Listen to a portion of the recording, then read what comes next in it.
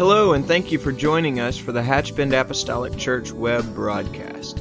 In our society today, some, and yes, sadly, maybe even most, question the value of preaching in their lives. But we still believe what Paul said in 1 Corinthians chapter 1. In essence, Paul preached that God has chosen the foolishness of preaching to save them that believe. And so that's why we still place such a high value on the preached word of God in agreement to the Scripture. And so now I'd like to thank you again for joining us for a message from the pulpit of Hatchbend Apostolic Church.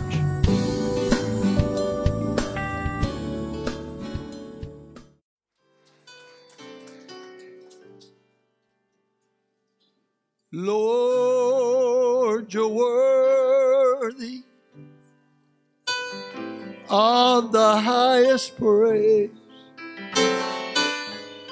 Lord, you're worthy forever and always. Your goodness and your mercy causes me to say, Lord, you're worthy of the highest praise. Lord, you're worthy of the highest praise. Lord, you're worthy forever and always.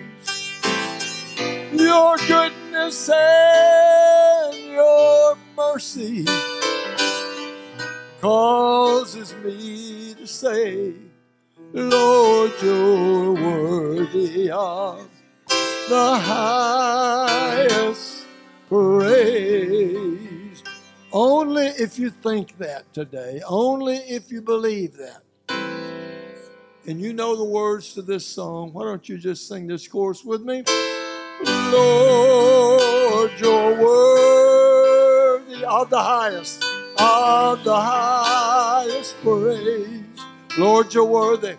Lord, you're worthy forever and always. Your goodness and your mercy causes me to say, Lord, you're worthy of the highest praise.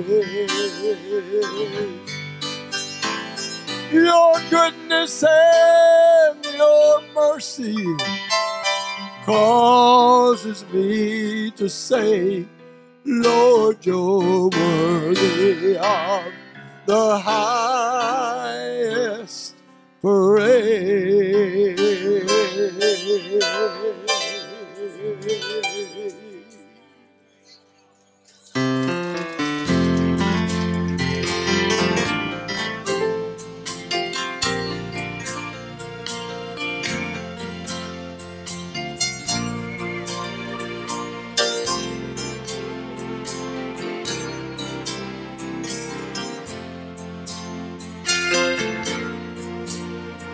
Apprehended by God's grace, caught red-handed by the blood. My rap sheet, it was suspect. My name was no good. I was guilty and I knew it, but I ran from God's love. But the long arms of Jesus reached to me from above. I was arrested by mercy when I was fleeing the scene. I was in a great big hurry. I had done many wrong things. God sent an angel with only me on is mine. I was arrested by mercy, and that just in time. Are you hiding from the Savior, so afraid to be found? As the sins of your old lifestyle got your world upside down? What you should do is surrender. Come out with your hands up and let mercy arrest you, wrapping you in God's love. I was arrested by mercy when I was fleeing the sin. I was in a great big hurry. I had done many wrong things. God sent an angel with only me on his mind. I was arrested by mercy, and that just in time. God sent an angel with only me on his mind. I was arrested by mercy, and that just in time.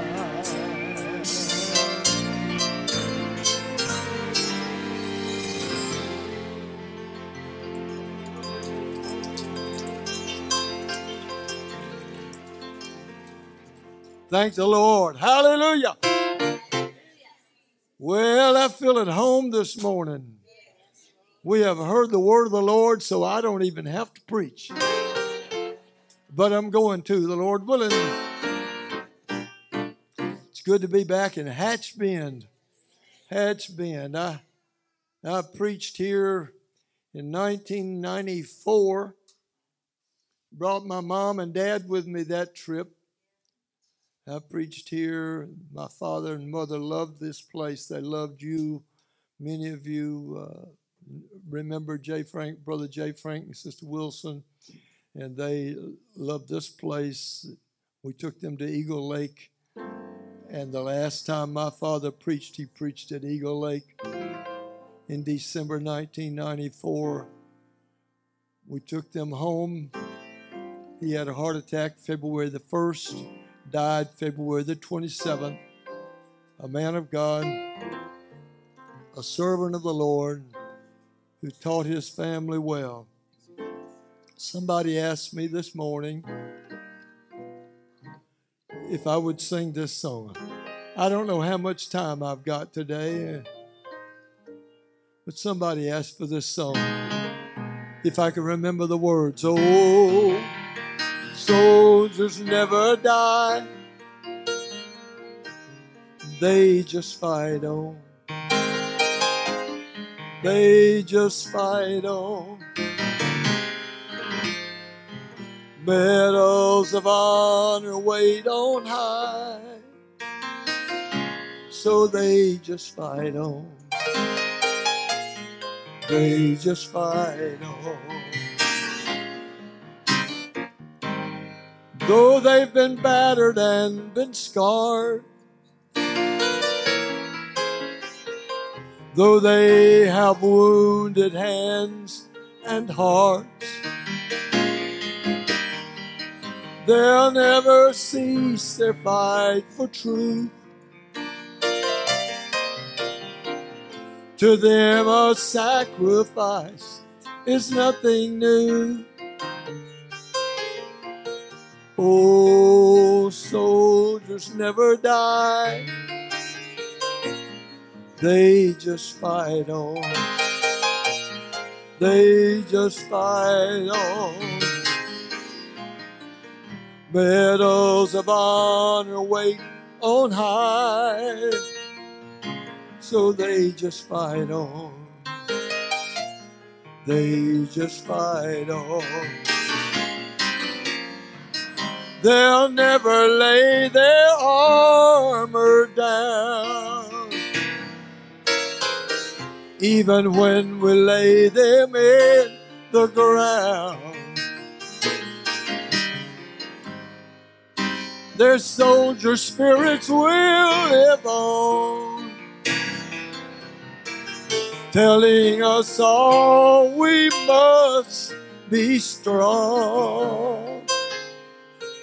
Oh, soldiers never die. They just fight on. They just fight on. Medals of honor wait on high. So they just fight on. They just fight on. When the battle's over, they will wear a crown. They will wear a crown. Yes, they will wear a crown. When the battle's over, they will wear a crown in that new Jerusalem. Oh, soldiers just fight on.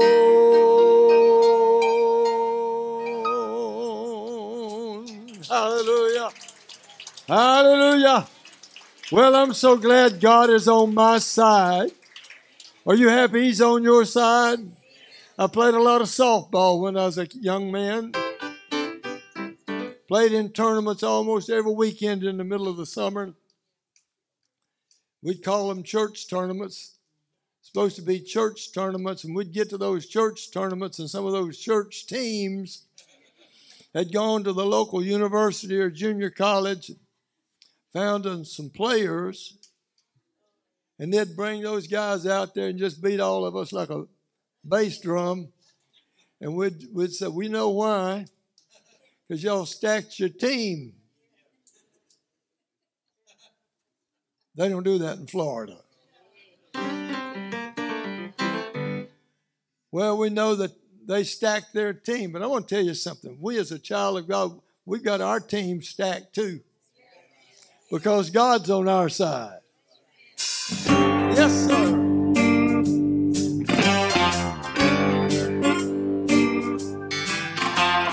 Moses stood at the Red Sea, God's children close behind. Pharaoh's men pursuing, the people began to cry. Moses said, fear not now, stand still in faith abide. We'll soon be crossing over. God is on our side.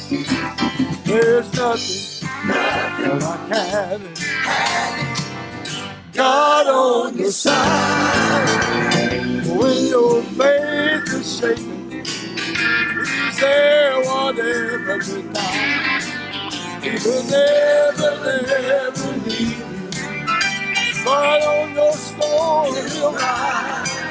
There's nothing like having God on your side.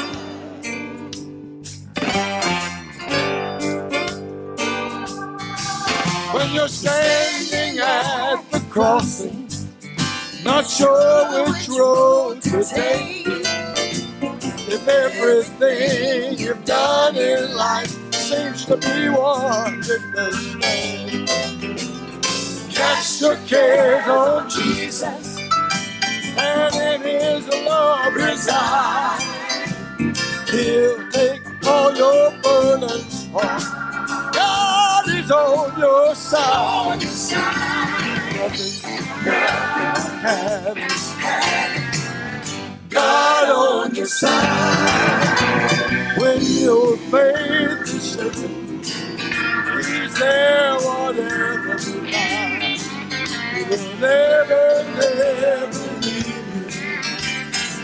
on your store. There's nothing like having God on your side. He will never leave you. Joy on your store. There's nothing like having God on your side. God on your side.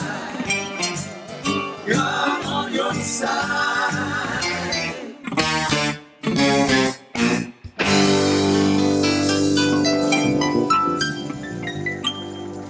Yay, hallelujah.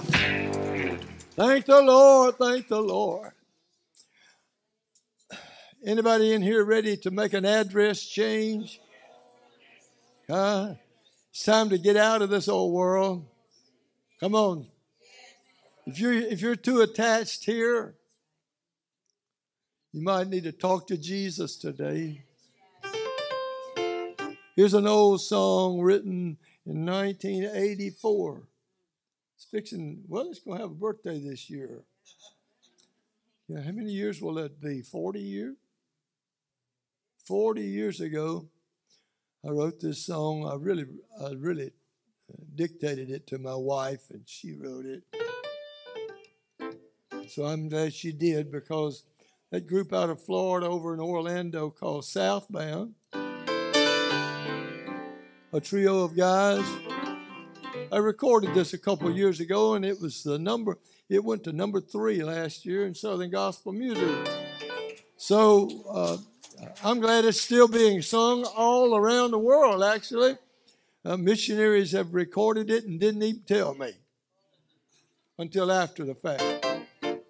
But that's all right, too. God's got it. He's helping people be blessed by this song, Address Change, Notification. Let me sing a little bit of it.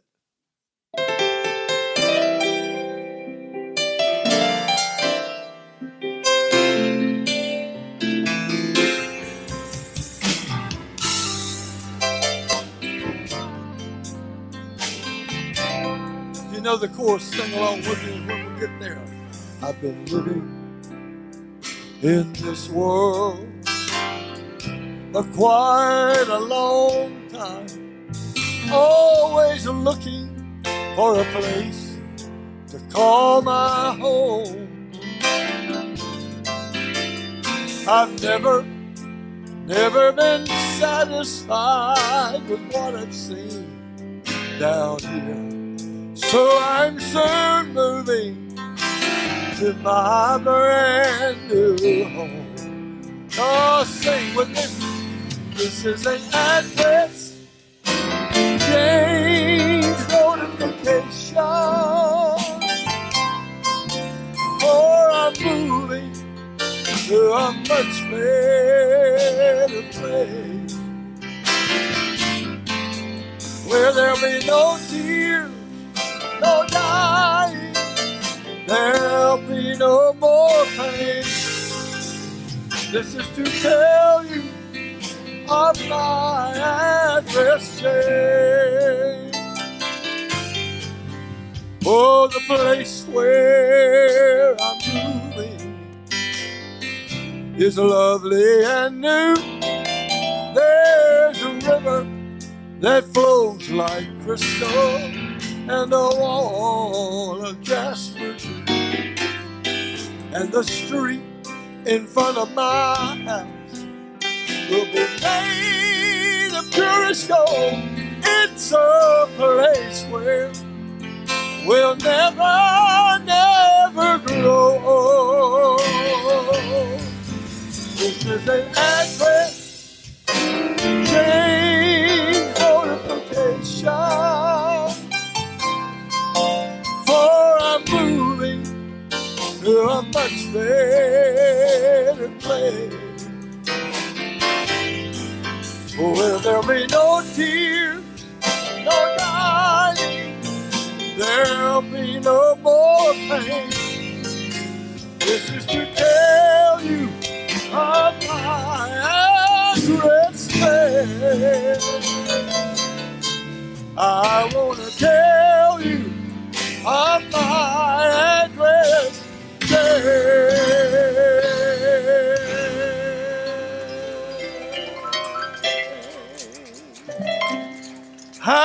Hallelujah.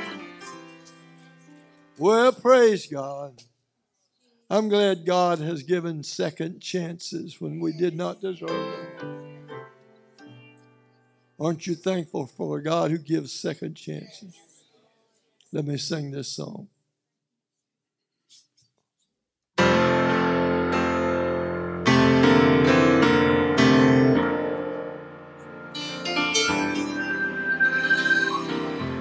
Peter thrice denied the Lord outside the judgment hall.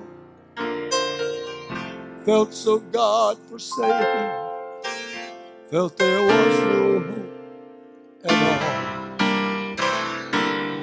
Christ the Lord remembered him, restored his faith again. God is a God of a second chance.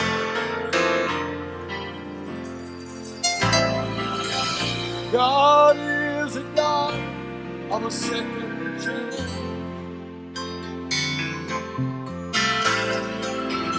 God is a God of sweet deliverance.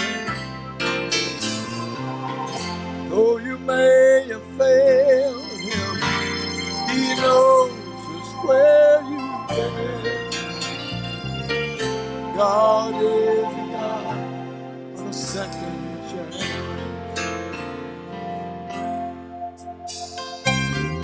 Do you feel defeated by wrongful consequence? Have you been overtaken by sinful circumstance? You can be forgiven, but say you understand. God is a God of a second chance. Now Satan come a-knocking, tempting you to fall. Is he always pushing, got you backed up to the wall? You don't have to give way, stand up and try again. God is a God of a second chance.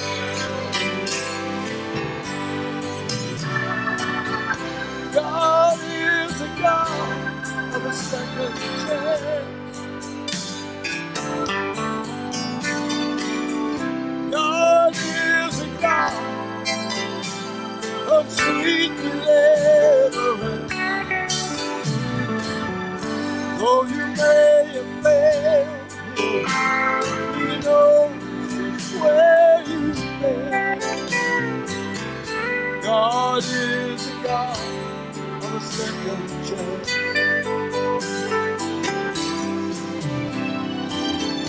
Though you may have failed, he knows just where you've been. God is a God of a second chance. My God is a God of a second chance.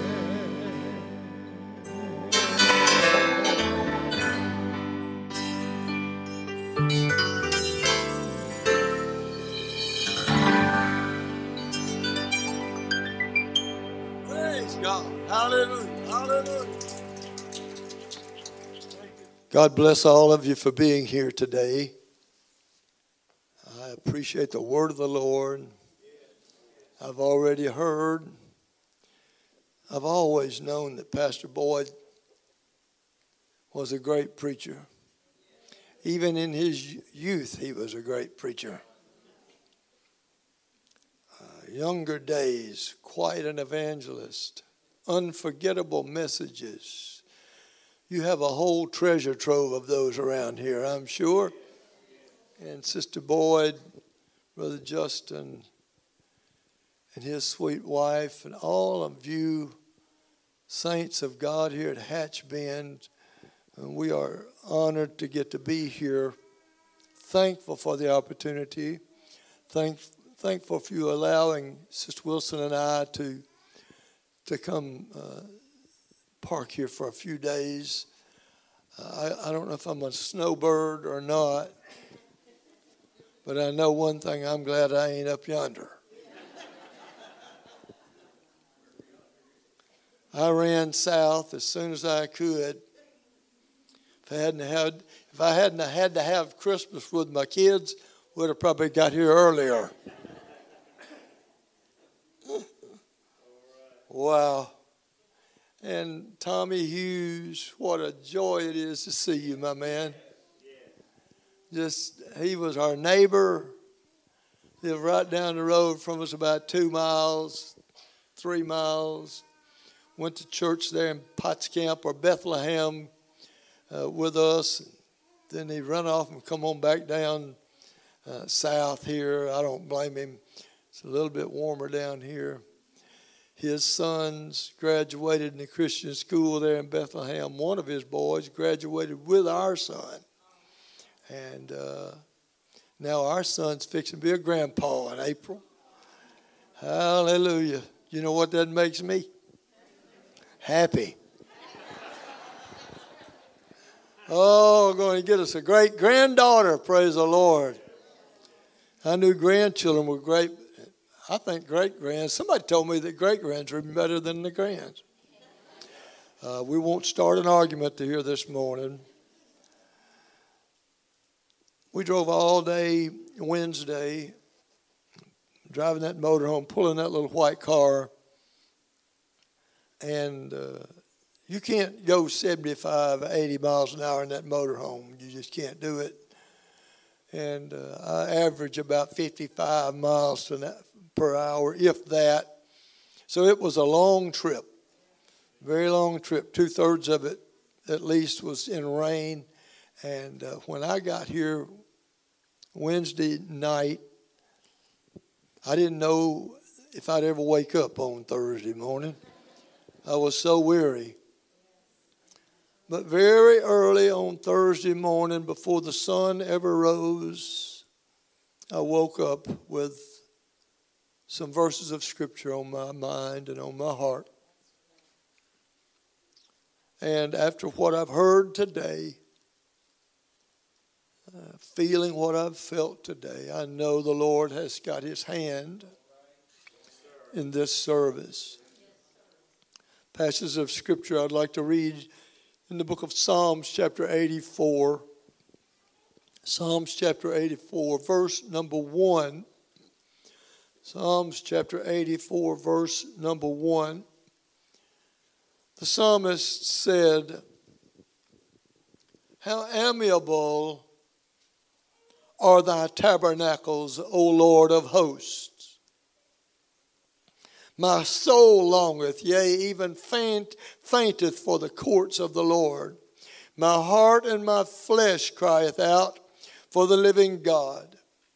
Yea, the sparrow hath found an house, and the swallow a nest for herself, where she may lay her young.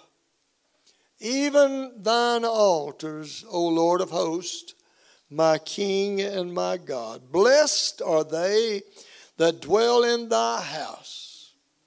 They will be still praising thee, Selah.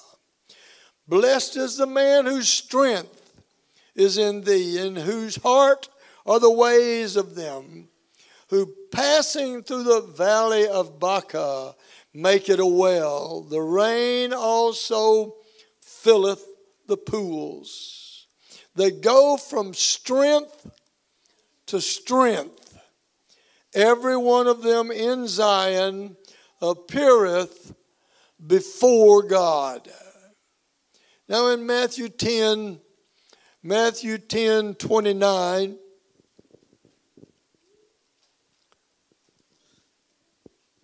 Scripture says, "Are not 2 sparrows sold for a farthing, and one of them shall not fall on the ground without your Father. But the very hairs of your head are all numbered. Fear ye not, therefore. Ye are of more value than many sparrows. Ye are of more value than many sparrows. Could I preach a message today with this title? A place for sparrows. A place for sparrows.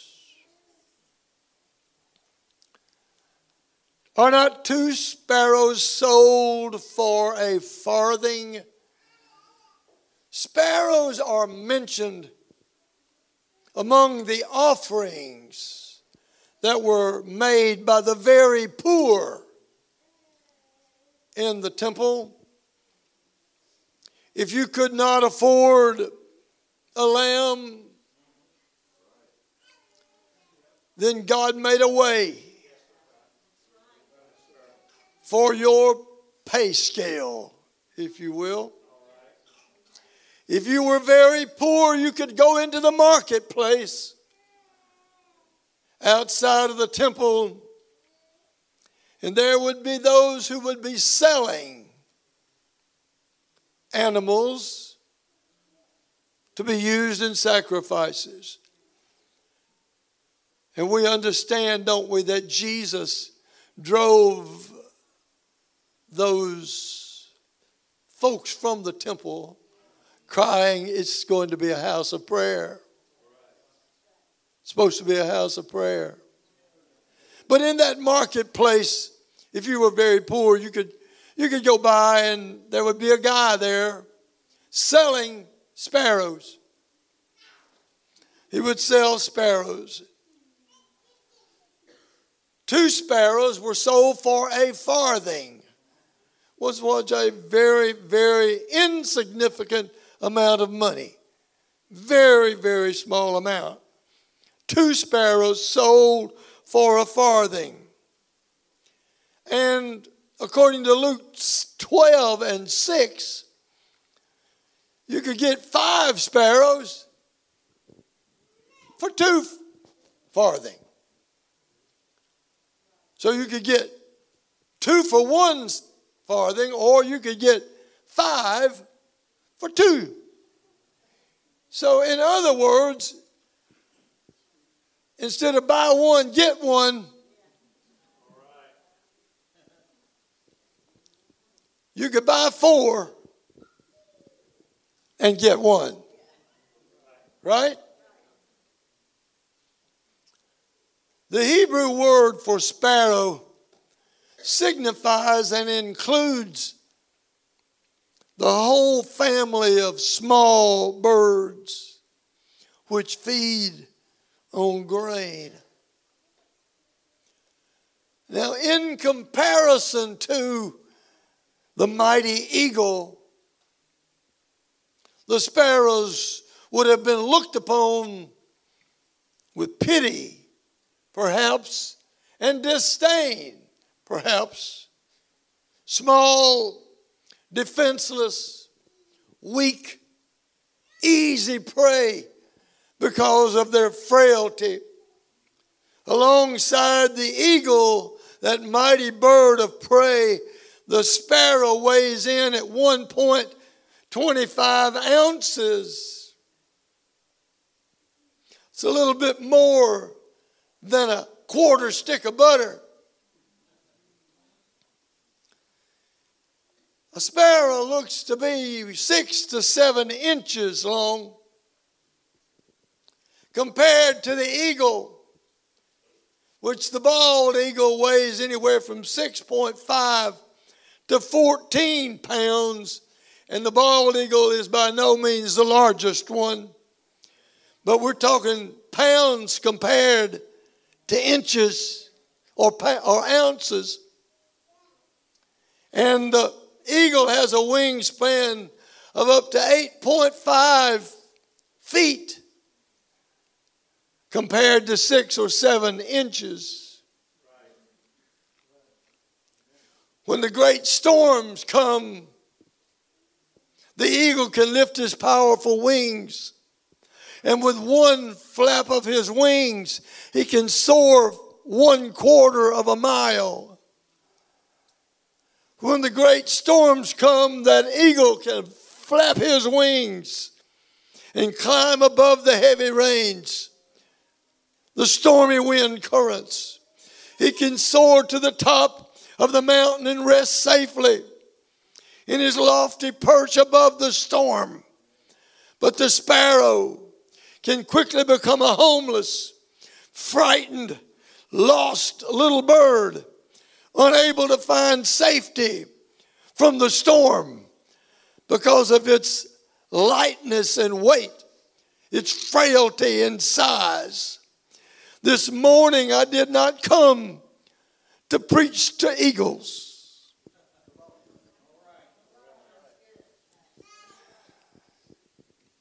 If your prayer life is up and over beyond anything anybody else in the house is doing, I'm not here to preach to you. I mean, if you can fast 40 days without a hiccup, I'm probably not here to preach to you. But I've come this morning with a burden on my mind and heart for all of those of us who are prone to weakness. Those of us who struggle from day to day, maybe even hour to hour. We fight discouragement.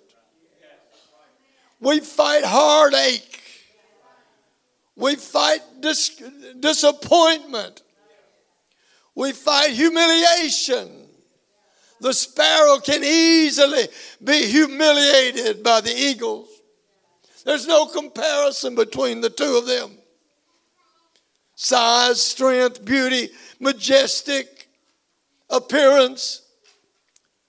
He overshadows the sparrow. But if you feel like one of those defenseless, weakened, frail little sparrows, perhaps wounded by words, wounded by someone's actions against you. Maybe you're uncertain about your future. You don't know what tomorrow holds. You don't know what next week holds for you. You don't know how you're going to get through. I believe the Word of God has brought a word. I said the Word of God has brought a word for someone here today. David said in this psalm for a man named Korah, he lets us know how he feels about the house of God when he says how amiable. That word literally means how pleasant and how agreeable are thy tabernacles, O Lord. The church is an agreeable place. The church is supposed to be a pleasant place. All of the places that you choose to dwell in, God, those are pleasant places for me. They are agreeable for me, Lord. There's an important question you need to ask yourself. That question is this: does the church agree with me? You know, you eat the wrong thing. It may taste good for a little bit, but after a little while, it starts disagreeing. It starts disagreeing with us. Does the church agree with you? Does it feel good to you? Are you comfortable sitting amongst brethren? Are you comfortable sitting amongst your sisters? Are you comfortable being able to raise your hands amongst your friends and relatives and giving glory to the same God together? Your tabernacles, God, your sanctuaries are so pleasant that even the tiniest of sparrows and swallows have found in them a place to dwell. Now, David's tabernacle was different than Solomon's temple. David's tabernacle was just that. After the Philistines had stolen the ark of God, and David went 90 days without having it,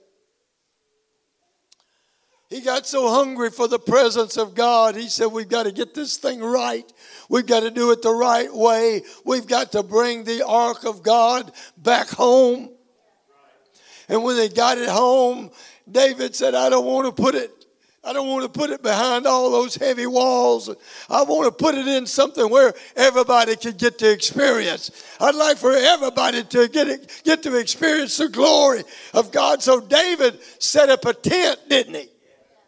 He set up a tent and made the presence of God available to the people. The only problem was, being an open-air structure as it was, the little birds, the little sparrows, the little swallows, all of those little grain-eating birds, tiny, insignificant birds, they could find their way inside of this open-air tent. And David said,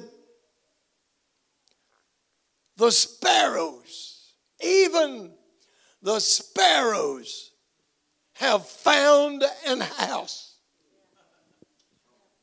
And then he shows us where their house was. It wasn't in the back row, wasn't in the back corner. The Bible says that they found their house at the altar.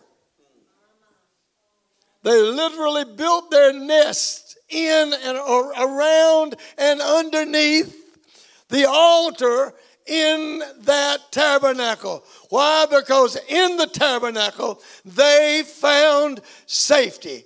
Safety from the storms of life. Safety from the things that would try to destroy them. Oh, I'm sure that with the exploits that David had experienced in his life, I'm sure there were days and times when David must have felt like an eagle. Oh, imagine that teenage boy with that sling and that stone. One stone dropping a 9'9" giant. Oh yeah, I'm somebody. Look at me. He didn't even have a sword. All he had was a slingshot. He had to borrow Goliath's sword to take Goliath's head off. Imagine a teenage boy today. Our 15-year-old grandson shot his first deer the other day. He had never been hunting in his life. Never shot a deer in his life. Never shot at a deer in his life. Friend of his said, come out to the farm. We'll do a little target practice. They put a deer rifle with a scope in his hands. Put a target 100 yards down the way. Said, see if you can hit that anywhere close on that target. Pow, pow, pow. 3 times. And they went and got the target and looked at it. And a 1/4 inch from the center of the target. Boy said, I think you're ready. The next morning before daybreak, they got to the deer stand. Sitting in the deer stand right before they left. Here come a little 2-pointer. Liam didn't wait. He didn't wait for them to say, you need to wait on a bigger one. He just saw something with horns. He drew down on him. One shot. Dropped him. Killed him.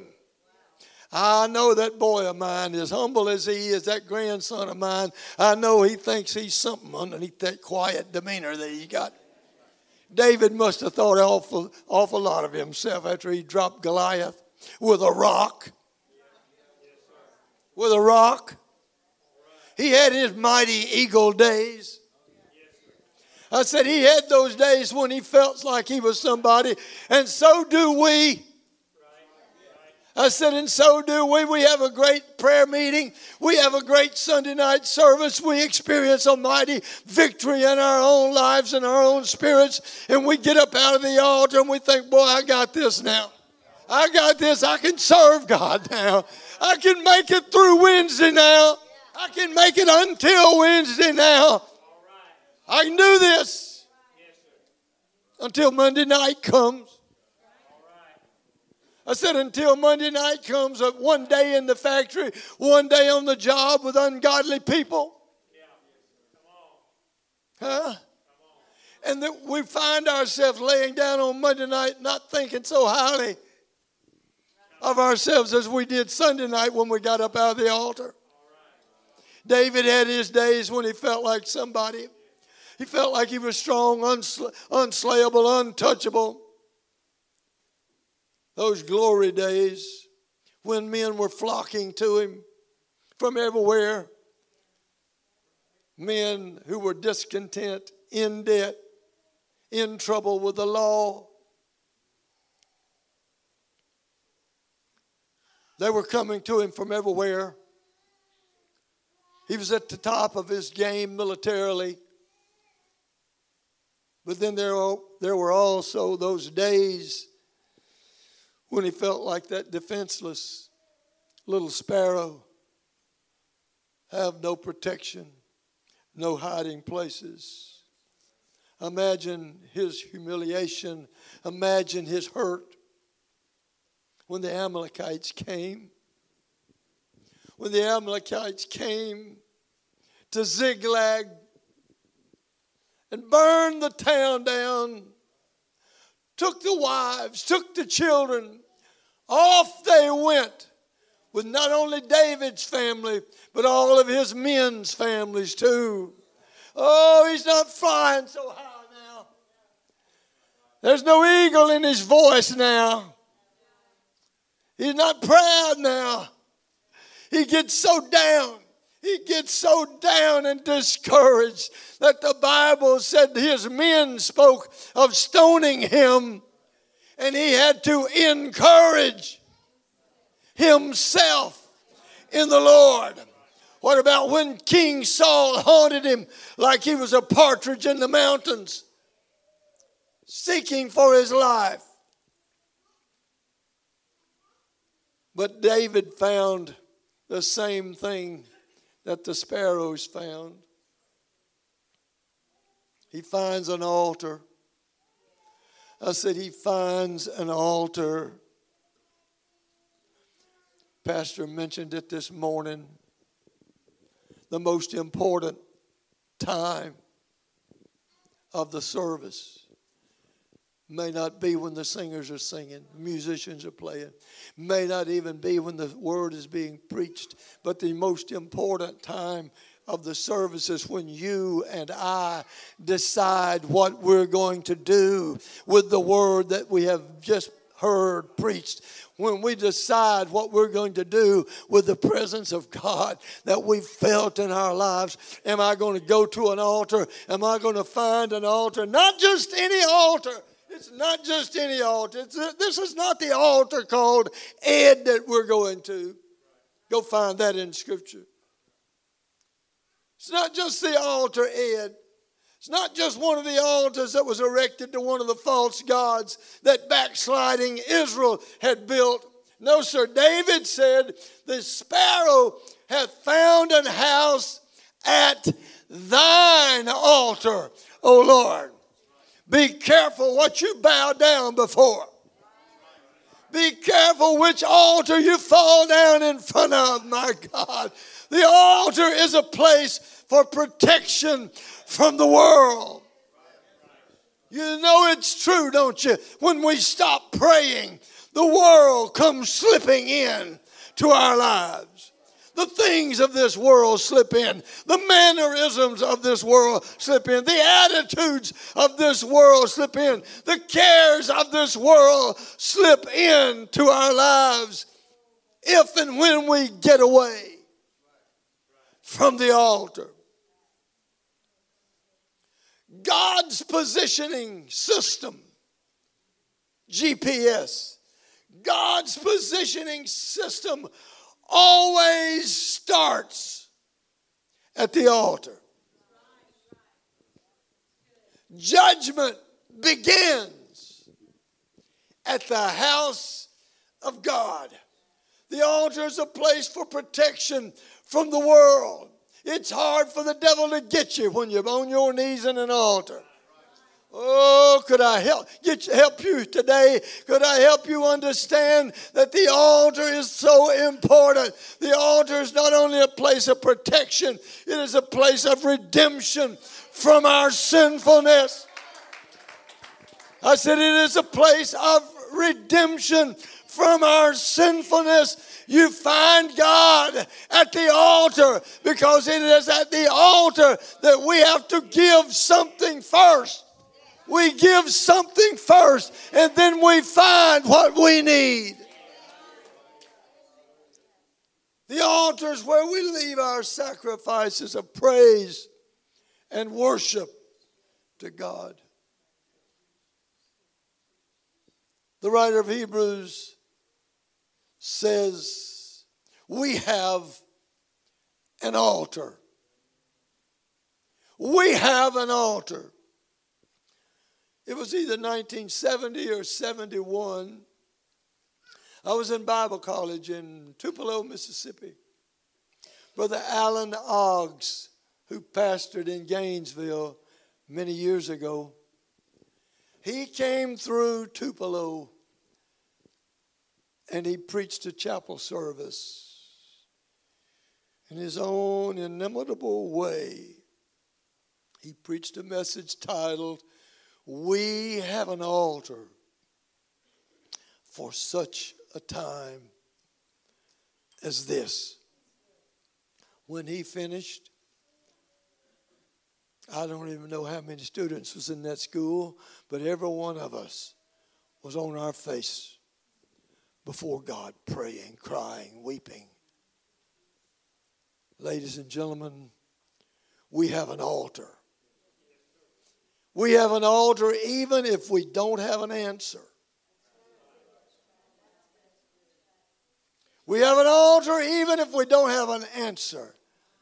We have an altar even when we feel like we don't have a prayer.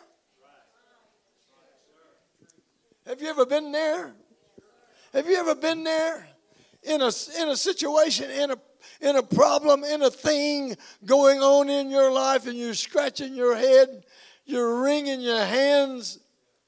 What am I going to do? I don't know where the answer is. I can't find anything to help me take care of this situation. I don't know what I'm going to do. We find our way to an altar because that's where the sparrows go. The eagles fly to the top of the mountain and get over it. We need to get to an altar and get below it. We have an altar even when we don't have an explanation for all of our whys.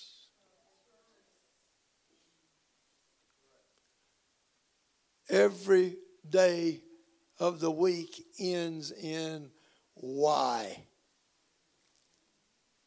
Many times we find ourselves ending each day not just in a why, but in a why.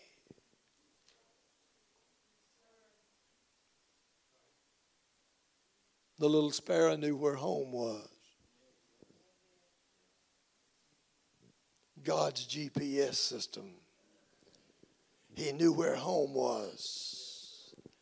My home is at the altar. My home is at... They recognized the altar for what it was. Home. Too many have forgotten. I think too many have forgotten what the altar's for. Too many have forgotten where home is. You started your walk with God in an altar. It might have been in your pickup truck. It might have been at the prayer log in North Mississippi. It might have been in the porch swing. It might have been in the bathroom, locked in the bathroom of your house praying. Come on now. Your journey began at the altar. You found your place at the altar. The little sparrow found a house. He found a proper and good dwelling place at the altar in the house of God. Lot pitched his tent in the wrong direction. He pitched that tent toward Sodom. Don't pitch your tent toward iniquity, toward abomination, toward rebellion. Pitch your tent at the altar. At the altar. Could I end this message today by just saying to all of us, little sparrow, there's a place of safety. There's a place of forgiveness. There's a place of cleansing and redemption that awaits you in this house of God, at the altar of God. Would you stand, please?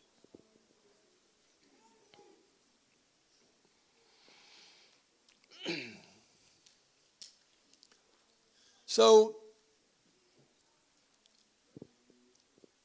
if the eagles in your life, the eagles that you are acquainted with, if they're soaring in their loftiness right now,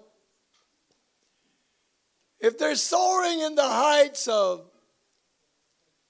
spiritual strength right now, if they are soaring above every storm of life, it may seem, if that's what they are doing, then let them do what they do, because that's not your place. You and I are sparrows. We recognize our need. We recognize our need for God. And our place is at the house of God. Our place is at the altar of God, where God's Spirit moves and dwells. Our place is at the altar where God's Spirit heals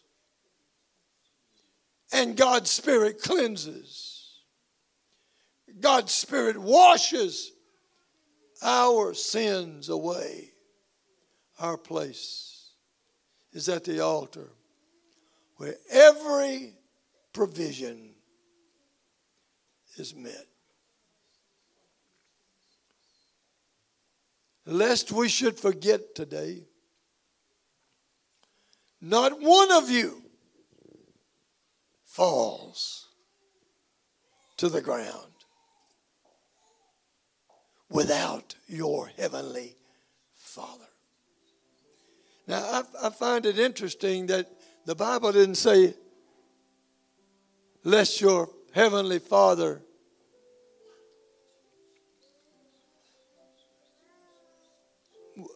sees you, right?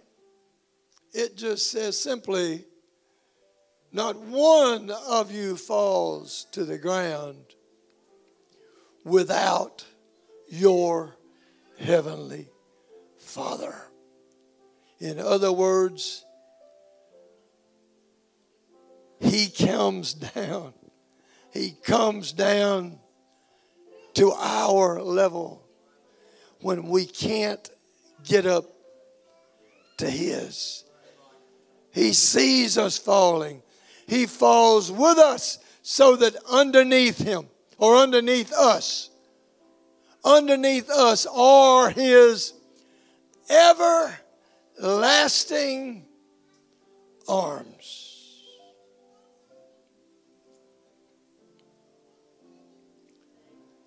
I challenge us today. on this first Sunday of 2024. Start this year out right. Start it out right.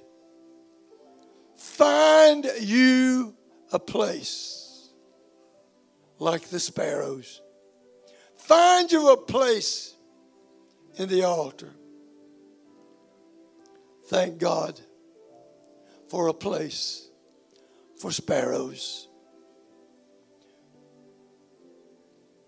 There's room at the cross for you. There's room at the altar for you. He's waiting. I said He's waiting at the altar today. I would ask right now if there would be 1, 2, 10, 20, or a whole congregation of people that would be willing to step out of your seat, saved and unsaved, whomever you are. This is a brand new Sunday of a brand new year. Would you find your way into an altar and begin to talk to God and say, God, I realize my weakness. I realize my failures. I realize my frailty. I want to start my year at the altar, seeking after you. Oh, only in you am I safe and secure. Only you I can find peace. There's a place for sparrows here today. I said there's